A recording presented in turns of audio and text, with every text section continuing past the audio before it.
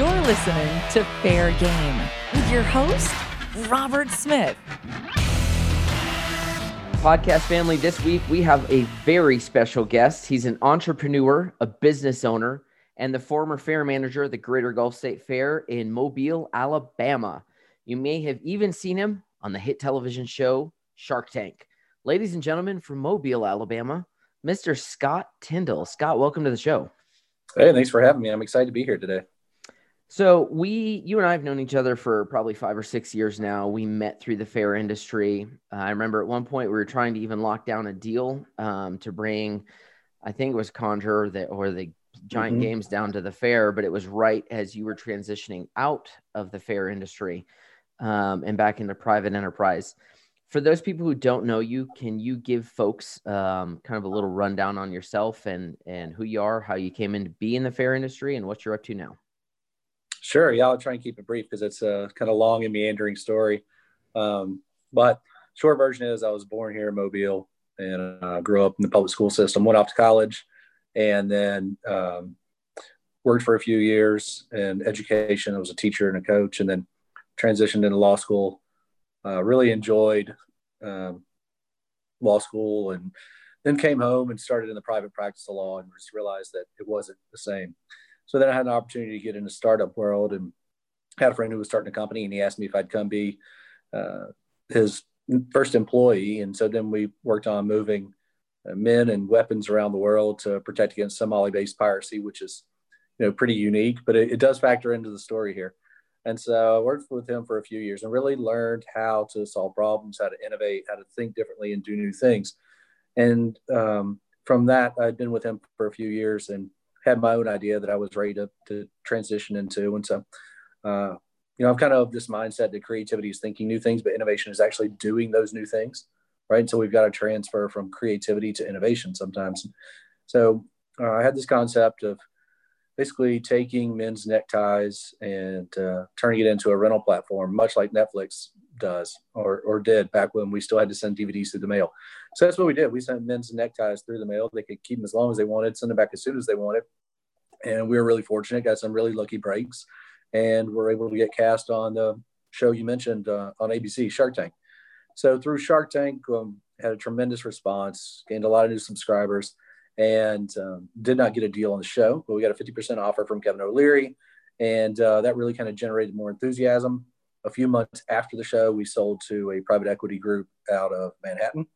And so then I was looking to see what was next. And so I had some friends ask me if I'd be interested in running a nonprofit.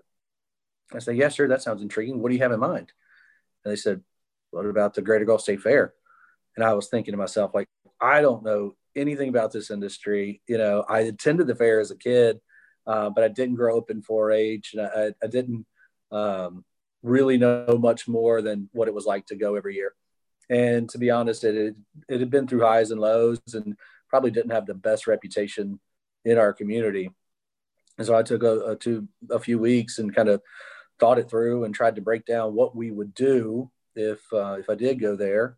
And like I said, I didn't know anything about the industry before I started. And the folks on the board at the time said, well, did you know anything about, fighting pirates or renting ties? I said, no. I said, well, we just need you to kind of bring the same kind of innovative thought process to what we're trying to do here. And I was very fortunate. It was a young board who was interested in innovating and doing new things. And we kind of were able to put a plan together to get really aggressive and transform what we were doing. And, as we were going along, we said we want to create the cleanest, most family-friendly event in America. Yep. Not like the cleanest fair, not the most family-friendly fair, like the cleanest event. I was just about to ask you about that, because last time you were on the show, you had talked about wanting to create that cleanest, most family-friendly experience in America. Can you expand a bit more on how you did that and what it meant to the community of Mobile? Sure. What you're really trying to do there is prime your guests. You want to anchor them and give them the framework of what you're going to provide, right? So we're using these cognitive biases, and we want to frame it up for our guests. So in reality, do we have to be the cleanest, most family-friendly event in America? We don't know if we are or not.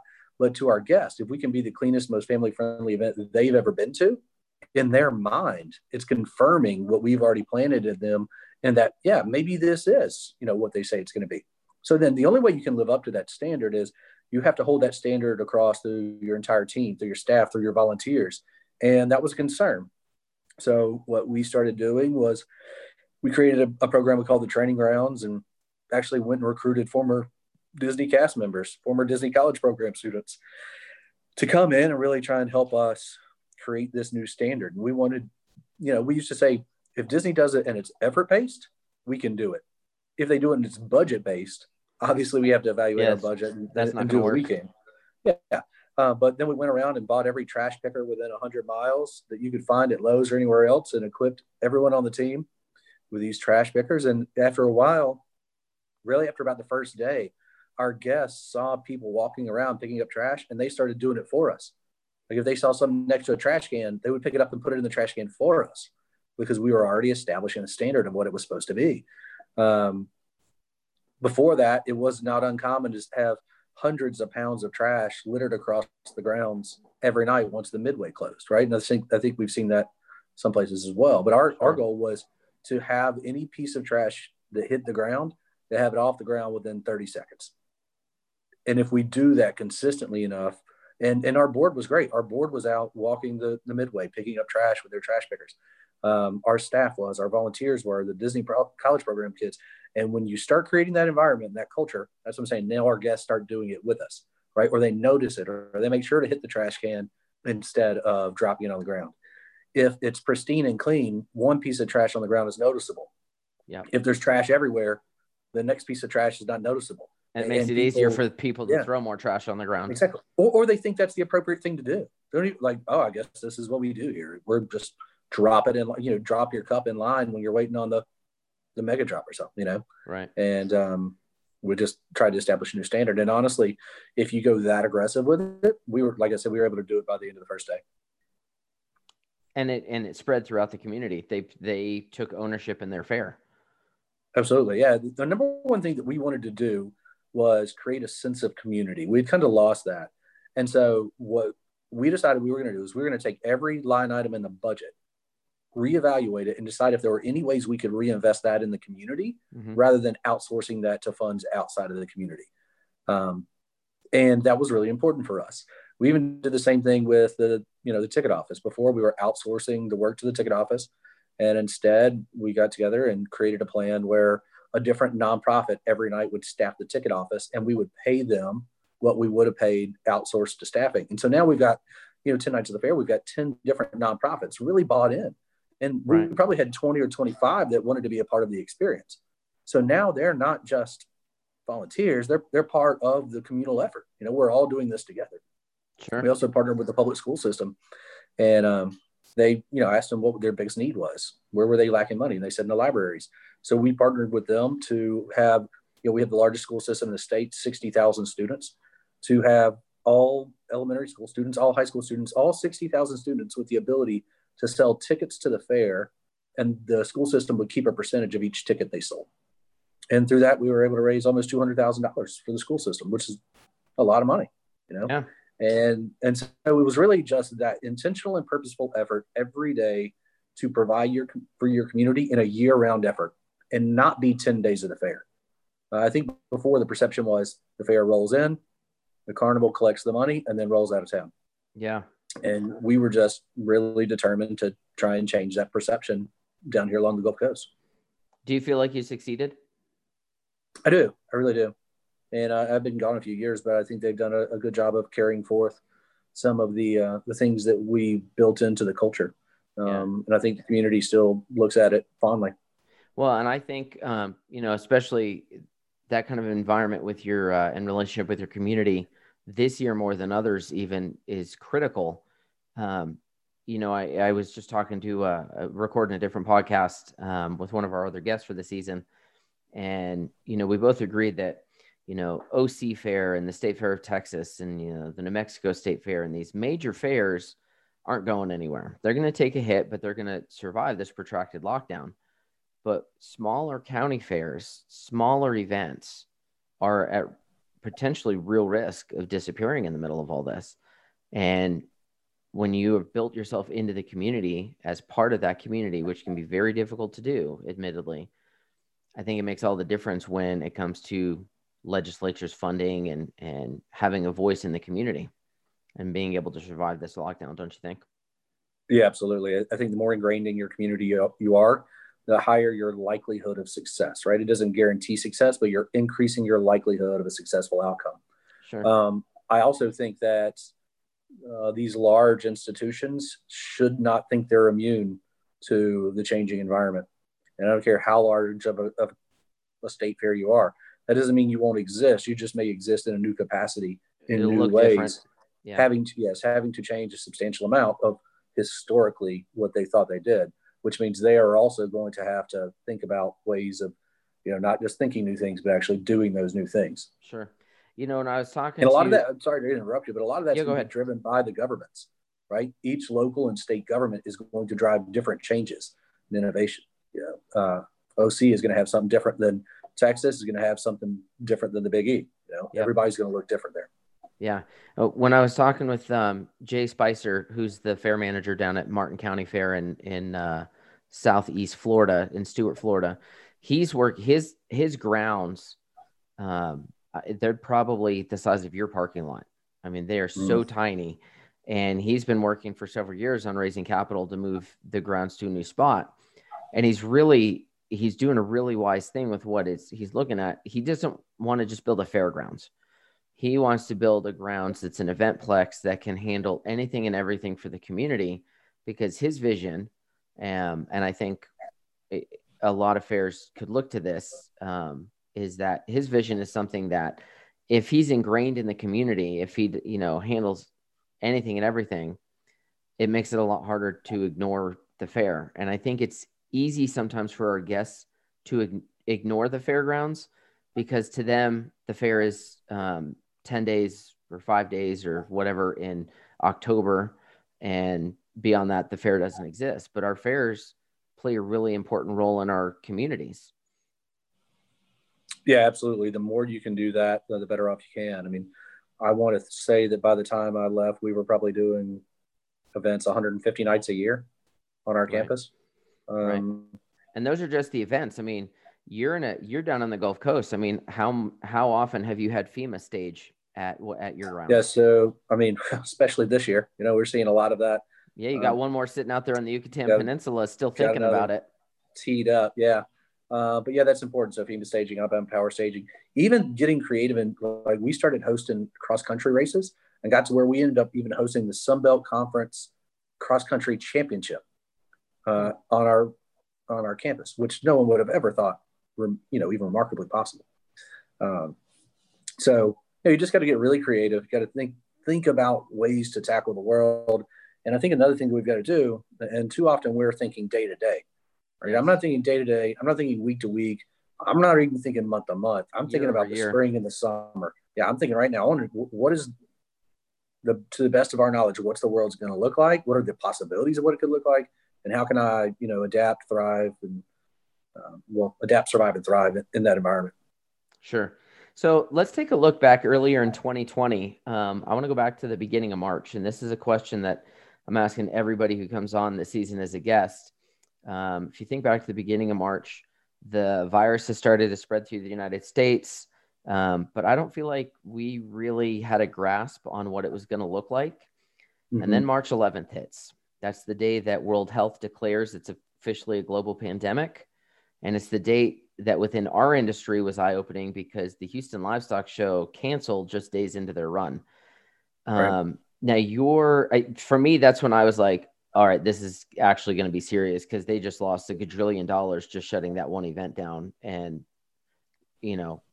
I knew at that point something really big was going on.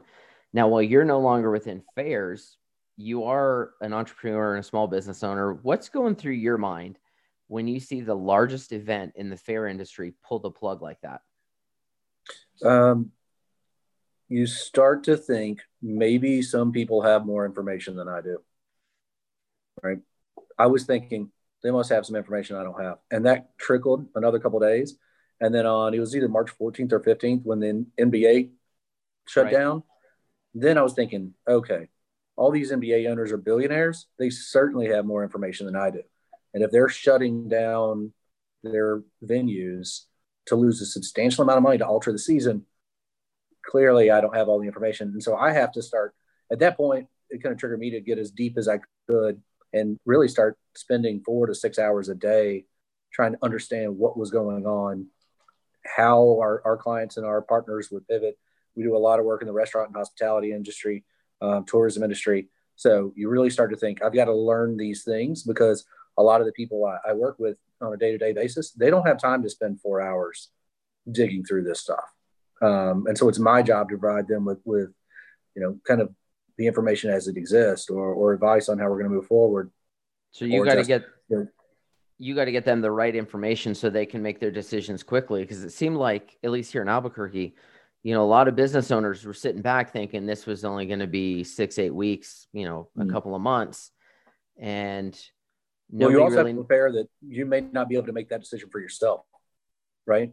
Yeah. The government is making that decision for you, depending on your municipality. I mean, Right now we see in Florida, there's virtually no restrictions related to COVID. In New York, severe restrictions. Yep. In the Midwest, Chicago is going to let you do 25% capacity indoor in a restaurant, but there's no outdoor seating once it's 30 degrees in Chicago. Exactly. The weather's now factoring. They're not going to do that.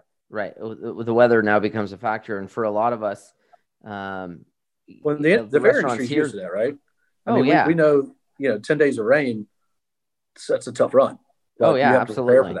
Absolutely. We had a lot of restaurants here that kind of sat back and they weren't sure what was real. I think we really had trouble disseminating what was accurate information from what was political information. And it seems for me, I want to say that the restaurants that moved fast and moved early succeeded. But we've got hundreds of restaurants across the state that aren't coming back. When you look at business, there's a lot of things that aren't coming back after this. Yeah. I think what you see in that industry and all industries are people that have processes and procedures in place, much better chance of survival. Sure. If you've been living free and loose the whole time, when things get tight, you don't have anything to lean back on. You don't have any kind of structure and framework. And I think this is important for the fair industry too. And I'll tell you why. I'm sure everybody listening to this podcast has more experience than me inside the fair industry. But what I do know is that across the spectrum, nonprofits do not tighten their belts like small business owners and for-profit ventures.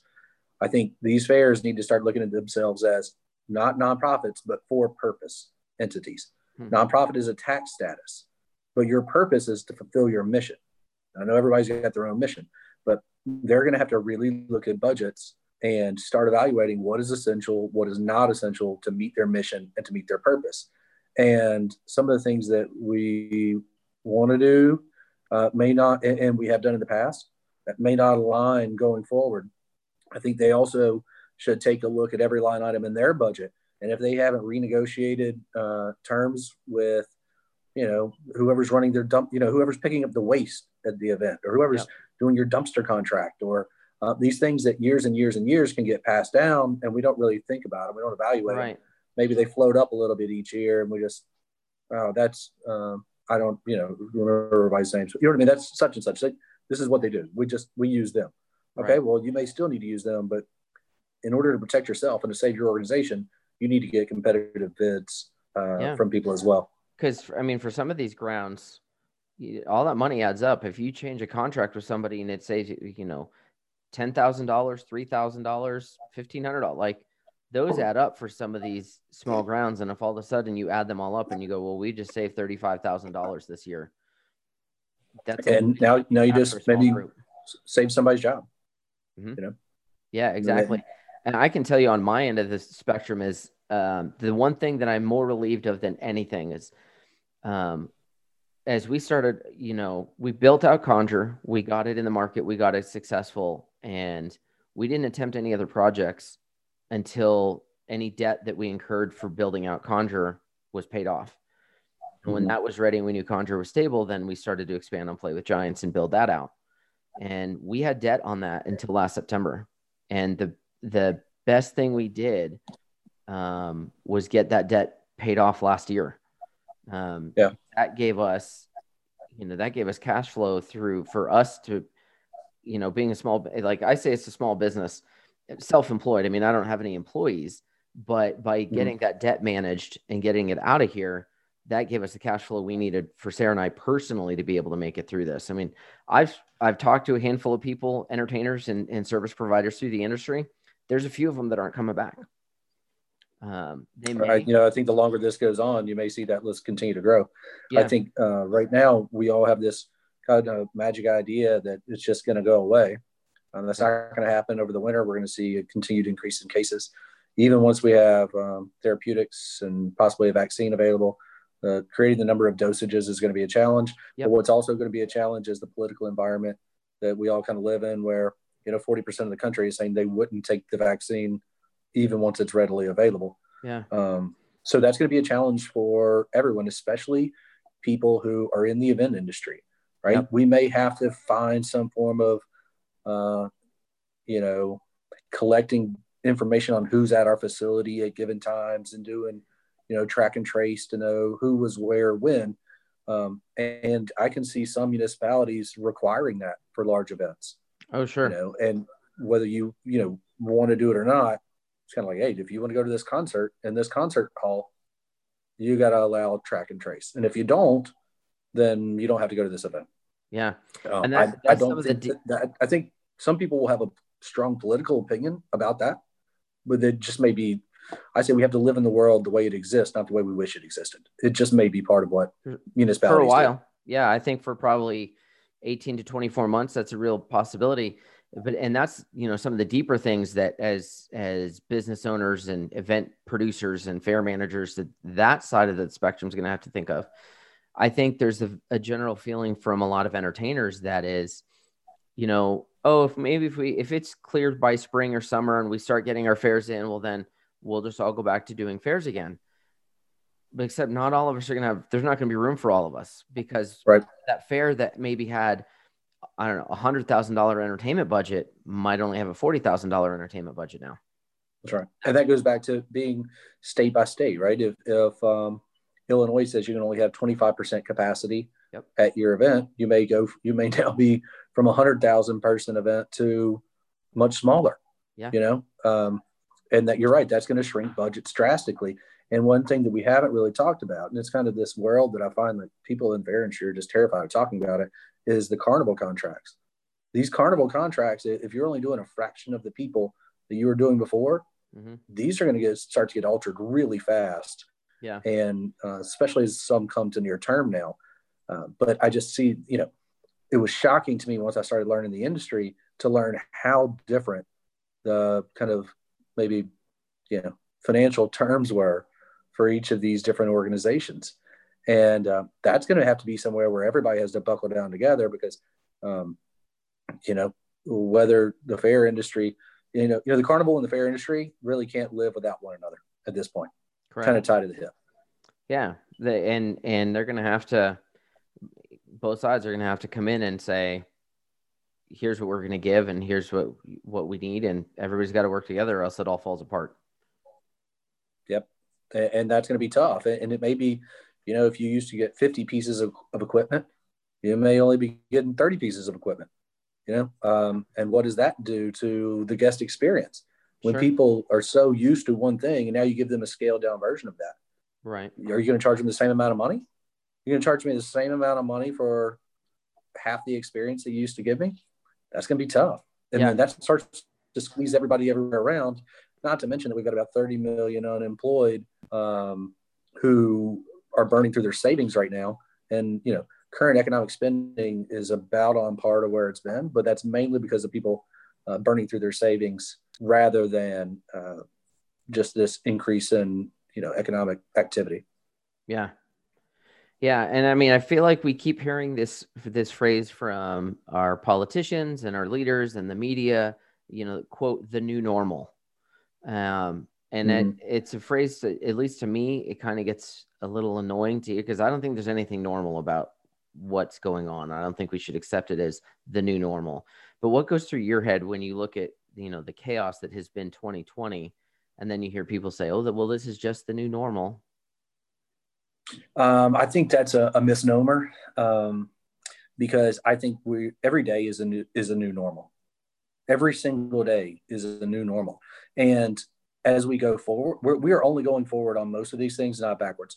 This pandemic has greatly increased the rate of change and innovation and technologies that are being used. I mean, I don't see us going anywhere backwards. I think the way I look at it, almost each month of the pandemic is worth like a year's worth of time on expediting increased technology and changing the way we do things. We see it in education right now. Some of the hardest industries that have ever, they're so against change. Education so against change. Restaurants so against change. They don't have a choice. If you want to survive, you will change. The fair industry is the same way. Very little has changed about the fair industry in the past 40 years. They're going to have to change if they want to survive. And it doesn't matter how I feel about that. My feelings are mostly irrelevant to that, right? So my job is to help people put themselves in a position where they can increase the likelihood of a successful outcome, not to guarantee success, but to give them the best chances. So Annie Duke has a great kind of story about this. She's a former professional poker player. And what she says is, everybody likes to say, oh, he's playing chess while they're playing checkers, right? That's supposed to be, a compliment, how much smarter you are. But that's not really a good analogy for life. Because in chess, a computer can tell you the exact right move to make every single time. Yep. There's always the right move, right? So her analogy, which I try and use, is that life is much more like poker. I have my cards, you have your cards. We both know what, we have, but we don't know what the other person has, and we don't know what cards are going to come out on the table. So every time we turn over a new card, that's new information.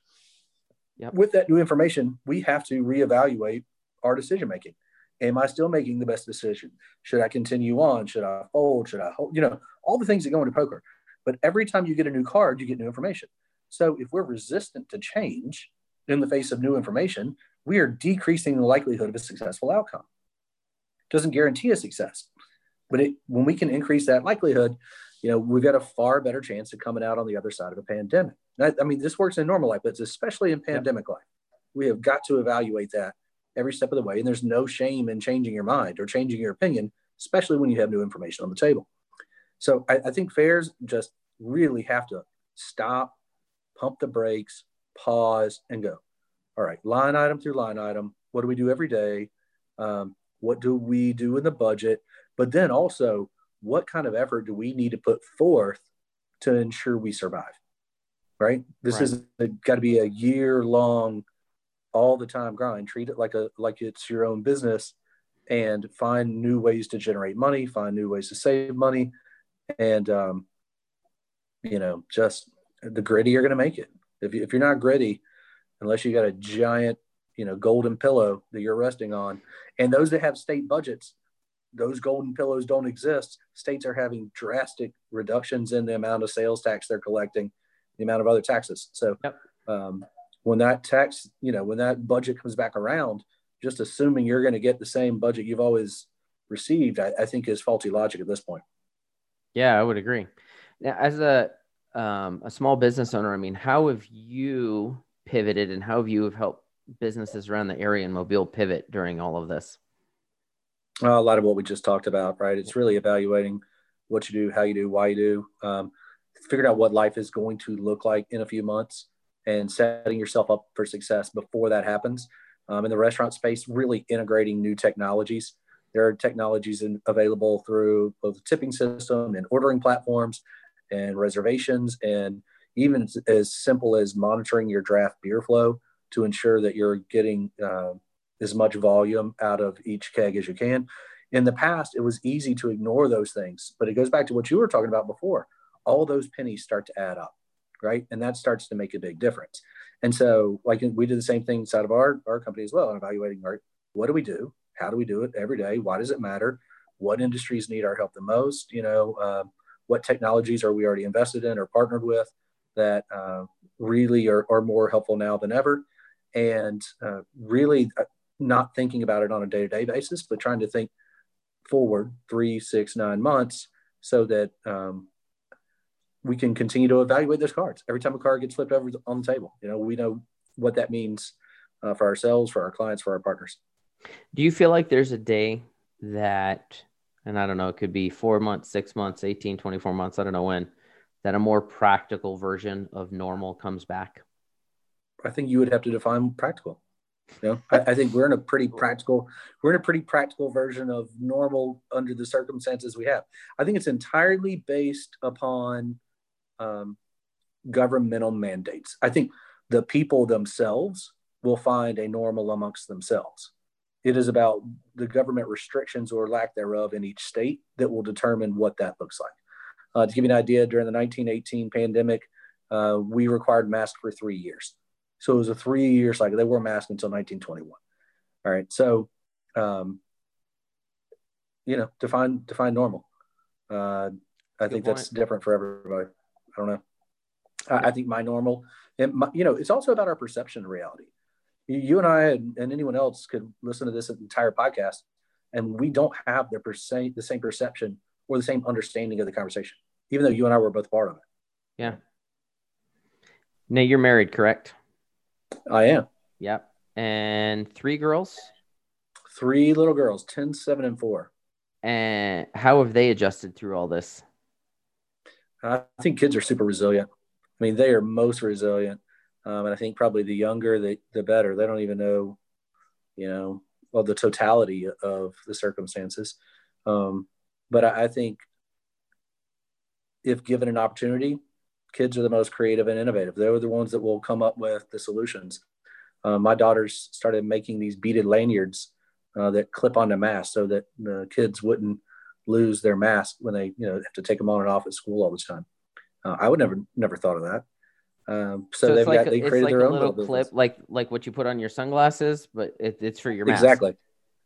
Yeah, and it's beads, and they customize it with your name or a slogan or favorite, name of your favorite sports team, and they have all these designs and colors. And they said, "Well, can you teach us how to set up a Instagram and an Etsy page?" I said, "Sure." So here they are at 10, 7, and 4, running their own little business. But they also learn business lessons. Like one of mine said, "Oh, we make $10 every time we sell a lanyard." I said, "No, you collect $10 every time you sell a lanyard." They're like, "Oh, no." I said, "Well, where do you think that you get the beads?" They're like, "Oh, well, do you buy them for us?" I was like, "Yeah, those are not free. You just said I bought them for you." So buy them for I think there are lessons that we can all learn all the time. But kids are resilient. The homeschooling in the spring was new and different, and but I think given kids an opportunity to thrive, they will, and they'll come up with some of the best solutions we have. And maybe that's part of what fairs can do. Are your kids back in school now? Are you back in? Yeah, they are. Yeah, we're back in school full time. And is your area seeing any spike in cases among kids in schools? Not so much in kids. I think we see, like a lot of things, case increase kind of the same as it does across the South, but we're not seeing a ton in schools. We do wear masks in our school. But it goes back to testing standards. It's hard to know what is a positive case and what's not when different municipalities and states use different PCR numbers to determine a positive result. So we're not comparing apples to apples. Yeah, that seems like it's been that way a lot. These cases, I feel like we're not getting all the full picture because, like you say, so many states have different standards for, what counts as a positive. And, I've always questioned, I've never gotten an answer to this. If somebody tests positive and then, they go home, they're fairly asymptomatic or they feel a little bit sick. And then they go back 2 weeks later to test again as they start to feel better and they test positive again. And they go back a week later and they get another, are all of those positive cases rolled in, or does it only count as the original? I don't know. Fox 35 in Orlando caught the Florida Department of Health. I guess some guy rolled his motorcycle on, I-95 or something. They tested him as they went into the ER. I guess he dies from his injuries. The next day after his death, the test comes back positive, and they're like, well, that's a COVID death. I'm like, you don't suppose because his liver is splattered all over the interstate, that's part of the problem? It's a good question. It would be nice if we could get what I feel like are more straight answers. But going back to you with the family life, it's tough enough to be a father and a strong leader and support for your family. Do you feel an especially like a heavier weight during this pandemic to be strong for your family? Yeah, you always want to set a good example for your kids the best you can. I think the pandemic gave me an opportunity to slow down a little bit. I was traveling a lot before that, and it gave me an opportunity to really spend more time with my children in ways that I probably wasn't able to before. And really got into starting to cook more, and it was fun to cook for them and make them breakfast every day and make them dinner, and just really get to know their personalities a little bit more, because they're going to get a lot older a lot faster. But as for the gravity of it, I think there's a lot of seriousness and gravity of being a dad regardless. Agreed. The pandemic just gives us new opportunities and new ways to try and do that. I like that you look at it as a new opportunity. It's not an easy one. I mean, I don't have a choice, right? So it goes back to that. Like, being optimistic doesn't guarantee you any level of success. It just helps you find opportunities amongst the chaos, right? So there's going to be winners and losers from this pandemic, right? We're starting to see them already. The larger you are, the more tech you are, the more easy it was for you to integrate new concepts, new opportunities, and take advantage of these. The slower you were, smaller you were, the harder it is for you to make fundamental changes within your company. You're struggling, right? This transition to tech, to digital, I mean, Amazon, Facebook, Netflix, Tesla, Microsoft, NVIDIA, they're the winners. Traditional brick and mortar is going to be the losers. And we have to look at that inside of our communities. And it does not matter how any of us feel about any of these things, right? In general, the macro doesn't care about our feelings. Correct. But on a micro level, we can take care of our local businesses, right? On a micro level, we can actually make those fundamental changes.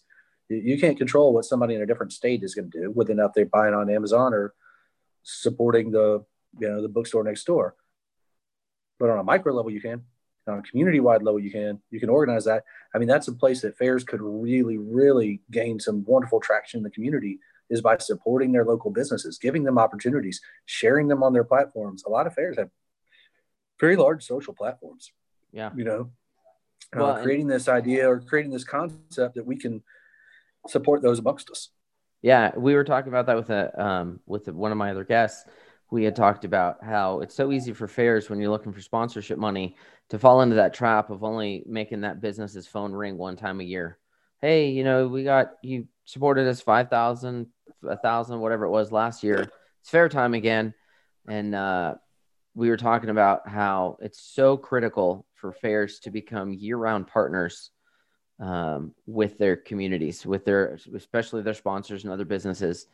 And it feels like the more you give as a fair, as a business in general, the easier it is to then turn around and have, when you got to ask for something and say, hey, it's sponsorship time, then the whole thing works a little better if everybody's supporting everybody instead of it being a one-way, just trying to extract value out of a sponsor.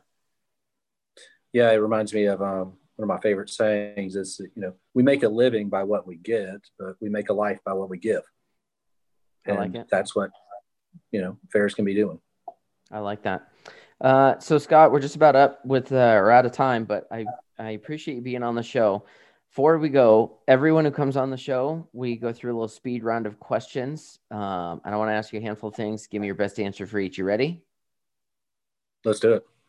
You can have one superpower. What is it? Fly. You could fly. I like it. Fly. First place you would travel with your family when the pandemic ends? Anywhere with white sand and warm water. White sand and warm water. So Gulf Shores. Just driving right down the street. Warm water. Oh, yeah, got it. Favorite fair food? Corn dog.